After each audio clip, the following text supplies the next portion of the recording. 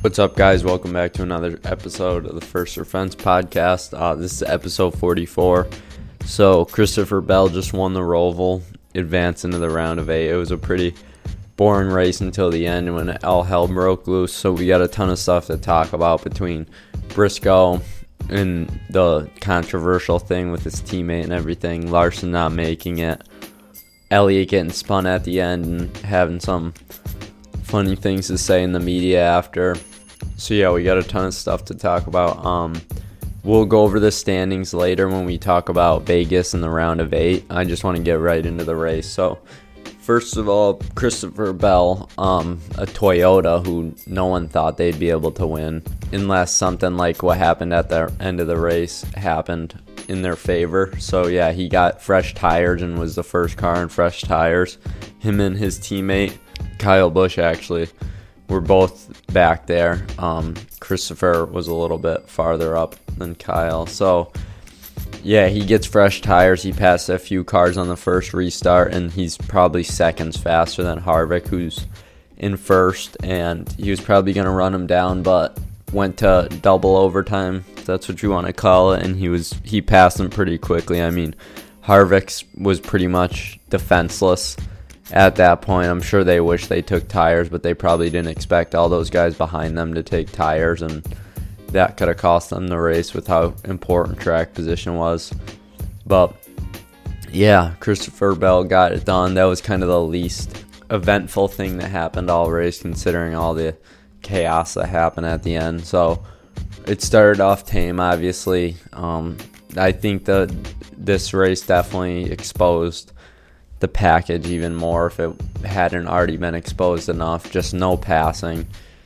There was no pass for the lead, and there was really no passes without major mistakes or bumping and banging throughout the entire field. The guy in front just had the clean air, and no one could get to him, and it's just so even. It's not realistic for guys to be able to just take their car and drive to the front. I mean, a few guys could make some passes on restarts, but overall, between restarts, like I just said, pit stops, pit strategy, and anything really that could get you some track position besides actually passing cars on green flag runs. So yeah, I mean, prime example, Joey Logano starts stage 1 in first, leads all the laps, wins. Byron actually ran him right down and then just got stalled out because of how important clean air is. And then Logano pits and he gets stuck in, I think, the 20s and just could not recover at all. And I don't know where he finished. He ended up maybe being involved in some wrecks and everything. But either way, track position was the most important thing. And I think it's going to be exactly the same at Martinsville. And what sucks about Martinsville is just it seems like you can't even bump guys out of the way because Logano was just beating Byron's bumper off at Martinsville last spring and couldn't move him at all. So yeah, anyways, race was just tame all throughout, and then the caution comes out for the sign. I don't know if that was a NAS caution. They definitely needed it to make the race somewhat entertaining. I mean, I think Chase Elliott winning would have made a lot of fans happy, but if you weren't an Elliott fan, you were kind of happy to see that caution just to see things shake up and see the chaos break loose. I don't know why that sign would be dangerous or why it would warrant a caution. I mean, I don't know if there's nails in it. That doesn't even make sense. I don't get it. I mean, maybe it was off the course. They didn't show it until right when the caution came out, so it seemed like it had just got hit onto the track. And NASCAR was probably desperate for a caution, and we know how they operate when it comes to this stuff. But the caution comes out. Few guys pit. Kyle Busch, Bell, they finish first and third. Harvick stays out, and then the restart comes out. Dinger gets a really good run on Elliott, and they're kind of side by side. I don't know if Dinger overshot turn, what would that be, 3, going into 4 and kind of ran Elliott up the track, but Elliott got into the grass, and then that slowed him way down. And then I I think they blamed Reddick for sure for spinning Elliott, but it looked like Elliott was way down, but they also used like all the way up to the wall past the curbing at that part of the track. So I think Reddick still may have gotten a little loose, and that just sent Elliott. I'm not sure at this point if Harvick had gotten the lead yet. I'm actually going to check right now. Okay, so basically Dinger ran Elliott up, and then Harvick ran Dinger up the track, and Dinger got right into the grass and was completely sideways pretty much, and Harvick just ran away with the lead, and then Reddick wrecked Elliott. I'm gonna actually watch that and see how close it was. I can't really tell if Reddick wrecked him or if Elliott came down too far. It's really hard to tell. I think Elliott was pretty mad after, but he didn't really blame anybody, so I don't know. Yeah, and then Bell got around Dinger, who was in second at the time, and then the next caution came out, and then the battle up front was pretty calm. Bell just got around Harvick, and that was kind of the end of it. But I think Briscoe started way back, and he just slammed his way through and caused some chaos, spun a bunch of cars out, and got a bunch of points there. And then the next restart, which was the final restart, he did it again. And then that's when the controversial thing happened where he got a run on Jones, and then he kind of went 3 wide with Jones and Austin Dillon. Austin Dillon passed him and went to the high side to get a good run through the chicane, and Briscoe stayed low.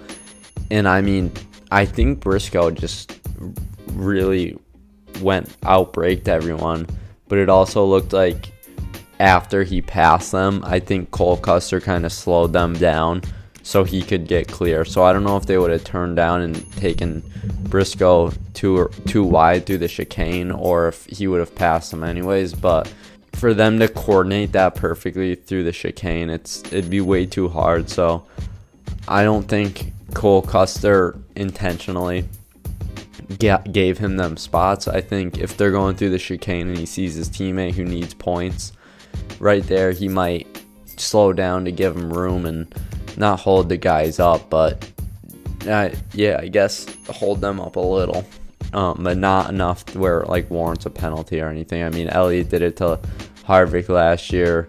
Then in 2020, Hamlin was one above the cut line, and if he had gone past, he would have gone below it, and they told Jones not to pass him. So there's been way too many times where they haven't penalized drivers for that stuff, so there's no way they're going to penalize him. I think they should review it. I just don't think they should give him a penalty. So, yeah, Larson ends up not making it. I guess that's just what happens when you get a guy who's way below the cut line winning a race. I was shocked that Larson, of all drivers, didn't make it, especially because he's just been pretty quiet, and there was all that other chaos happening. But when you look at it, Byron, when he got those points back, which I kind of knew was going to happen because NASCAR is so inconsistent with their penalties, that HMS had basically just leverage over them when it came to that. So it just wouldn't make sense for them to not adjust the penalty. I do think it's weird that they increased the fine and gave him the points back. That just doesn't make sense to me. But anyways, yeah, that ends up knocking Larson out, and Suarez, he doesn't make it because of a points thing. I felt bad for him just because of how good he's been doing, and best road course car all year probably on sheer speed, and he ends up, he lost power steering, and by the time they got it fixed, he was so far back, and his arms were just destroyed from trying to wheel the car without power steering. And Chastain had an issue too. He took it to the garage, got it fixed. Same thing as Larson. Larson broke the toe link. Chastain actually broke a major piece in the suspension. That's why they had to go to the garage and lose a bunch of laps. But Chastain was plenty good. Larson was close. And then after that restart, and Briscoe and Cindric started passing cars, it just dropped him way down, and it sucked for him. He needed a few points in Texas and Dega to help limp him through if something bad happens, and then he just hit the wall, and that was the end of it. So yeah, nothing he really could have done after he was a bunch of laps down. Just hitting the walls ended his season pretty much. Feels like another round where it just survival was the only thing that matters. Usually it's the round of 16 that you say that for, but if you look, I mean, Larson hits the wall, that costs him his season. Suarez, he loses power steering, nothing he could do, just junk parts, I guess, is the only thing you could blame it on, unless Trackhouse actually had an issue themselves. But then Bowman, concussion. And then who was the last guy? Cindric. I'm not sure where his round of 12 went wrong. I'm trying to think. He had a decent race. I think he just had 3 really mediocre races, and I think that's why he didn't make it. So he was pretty much the only one that got out because of just bad driving. I mean, I think Larson hitting the wall is different than Larson just running bad for 3 straight races. If that makes any sense. But anyways, I think that's pretty much everything to cover with the Roval. I really think we should just go back to the oval. I mean, it makes for insane races just because of all the playoff implications. But if you want to see a good race, I think the oval's the best track to do it at, because we're already going here and all we have to do is race the regular track. So anyways, the first or fence move of the race, I was either going to go to Bell's team for the call they made to get fresh tires, or Briscoe for that move through the chicane, because even though Cole Custer may have held those drivers up, I looked at Briscoe's telemetry and he actually braked later than he did on his fastest lap of the day. So he drove it in there and made it stick and didn't crash or anything. So I give him credit for that. He put it on the line, even though he might have smashed through a lot of guys on the restarts. I think that was the move that ultimately got him in the playoffs, so I'll give him credit for that. Underdog of the race, Justin Haley. He's a rookie, he's really good at taking care of his car and just being there at the end and having a good finish. And if he keeps running like that, I think he could win eventually, even though he's in really low, not really low, but pretty low tier equipment. Moving on to race takes. You can drop your takes on my Instagram story or at anchor.fm/firstorfence. So first one, we got a good amount. I posted it yesterday. First one says, should Cole be penalized for helping his teammate keep Larson out of the playoffs? We talked about this. No, I don't think so. I think it should be looked at, but unless it's like super, super egregious and obvious, then I don't think a teammate should be penalized. I mean, there's teammates in NASCAR, you're obviously going to get that. Cole has all that pressure on him and everything. And just dragging the brake a little longer, and especially on a road course, it's just, you can't really do much about that. This one says Bell is the real deal. Yeah, Bell definitely proved how good he is with 2 wins this year and probably the best Gibbs car right now. He doesn't have like insane raw speed all the time, but he's been taking care of his car and finishing strong. This one says good until restart, then all of the drivers went NASCAR heat mode. I don't think it was good until the restart. I mean, unless you're a Chase Elliott fan, that makes sense because he was just going to probably go away with the win. This one says Roval sucks. I don't like it. It's not that bad with the right package. It can be decent, but with this car, it's just not good. This one says garbage. This one says no more Roval, man. It's not cool. Yeah, I think if we go to natural road courses, they're a lot better. The one cool thing I like about the Roval is how aggressive they can hit the bank, hit the curbs and turtles. It makes it kind of cool, but I think that there's just other opportunities to go to races. They can put on a show similar to this, and we can still have the Charlotte Oval, which is obviously a great track. All right, now we're going to talk about the round of 8. I don't know who is going to make the Final Four still because of how crazy these races have been, but I'm thinking that Hamlin will. I kind of want to say Logano because I think he'll do what he's got to do at Martinsville, I think Elliott's got 31 points. That's really not that much. I mean, one wreck and that's gone. So I don't know. I think he'll get it together at Vegas, even though he said he sucks there in an interview. And I think he'll qualify well at Martinsville. I think he'll be fine, unless he has bad luck. I don't think he's going to win one of these races, but I think he'll find a way to point his way through. Hamlin, I just have a feeling he owes Chastain one, so he could just use him up, even Byron. I don't feel too good about Blaney because I think now it's at the point where you really got to step it up, and he doesn't have that speed. And then Bell, I don't know. It's tough. I'm going to say Hamlin is pretty much the only one that I have locked in for sure. Briscoe, I don't think is going to make it. I'm going to say Hamlin, Logano, and then either Bell and Chastain or Elliott. So I don't know between Chastain or Elliott who's going to make it. If Chastain makes it, Hamlin will just use him up in the final race for sure if it means winning everything. I'm not even going to make a final guess because I don't know. I don't see the point in it when Byron or Blaney could win it and change everything. But yeah, going to Vegas, I think JGR is going to be really good there.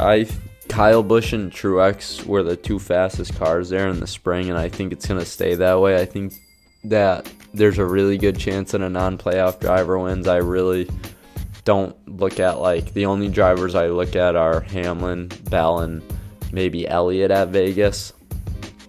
And then Homestead, Larson could easily win that. And then obviously the Toyotas again have really good intermediate packages. I think Reddick too, a non-playoff driver, will be good there. And then Martinsville is just going to be a matter of qualifying well, having good pit stops, and just keeping your track position. So I don't know how that one's going to turn out. I know it's going to be a boring 500 miles for sure and not too fun to watch. So next week's race is at 2:30 on Sunday. There's an Xfinity race at 3, and there's no truck race. Xfinity Series, I'm taking Gragson. He's just going to be really tough to beat there just because of how good he is at intermediates, and I think the JRM cars in general would be fast, and Gibbs and Allmendinger. I think Gregson, Gibbs, and Allmendinger are way better than the rest of the field right now and are definitely going to make the Final Four. Cup race Sunday, like I just said. I want to go with a non-playoff driver, but every time I do, it just doesn't turn out good. So I think I'm going to go with Martin Truex Jr. So yeah, I just completely contradicted what I just said, but I think Truex is going to get his first win finally. I think him or Kyle Busch, they were having a good battle, and then that caution came out and they took 4 tires and everyone else took 2, and Bowman ended up winning that, and Larson was up there ahead of them as well. So yeah, that's that for Vegas. Should be a good race. All the intermediates seem to be, and I'm really looking forward to Homestead. I think that one's going to be one of the better races of the season, and this car is going to be amazing on that track. I wish we went there twice. I'm not looking forward to Martinsville. I wish we had made some more significant changes to the car to make that race a little better, especially how long it is. It's just not going to be too pretty, and the drivers are dreading it. Like Elliott said, it's going to be worse than the Roval, and Hamlin said it's going to be really bad. So yeah, and then the other thing is hopefully no one gets hurt on any of the intermediates and backs it into the wall. That wouldn't be good at all either. At this point, I think really the only thing we can hope for is a good Vegas, a good Homestead, and just a good final championship race. I really don't like Phoenix for the championship race, but it can put on a good show. I kind of wish it was Homestead still. We'll just have to wait and see if it gets changed for 2024. Who knows, maybe they'll change it. But overall, I hope the rest of the season goes pretty good. No one gets hurt. We see at least 2 more good races, and then they fix up the car and it goes to the Busch Clash and Daytona.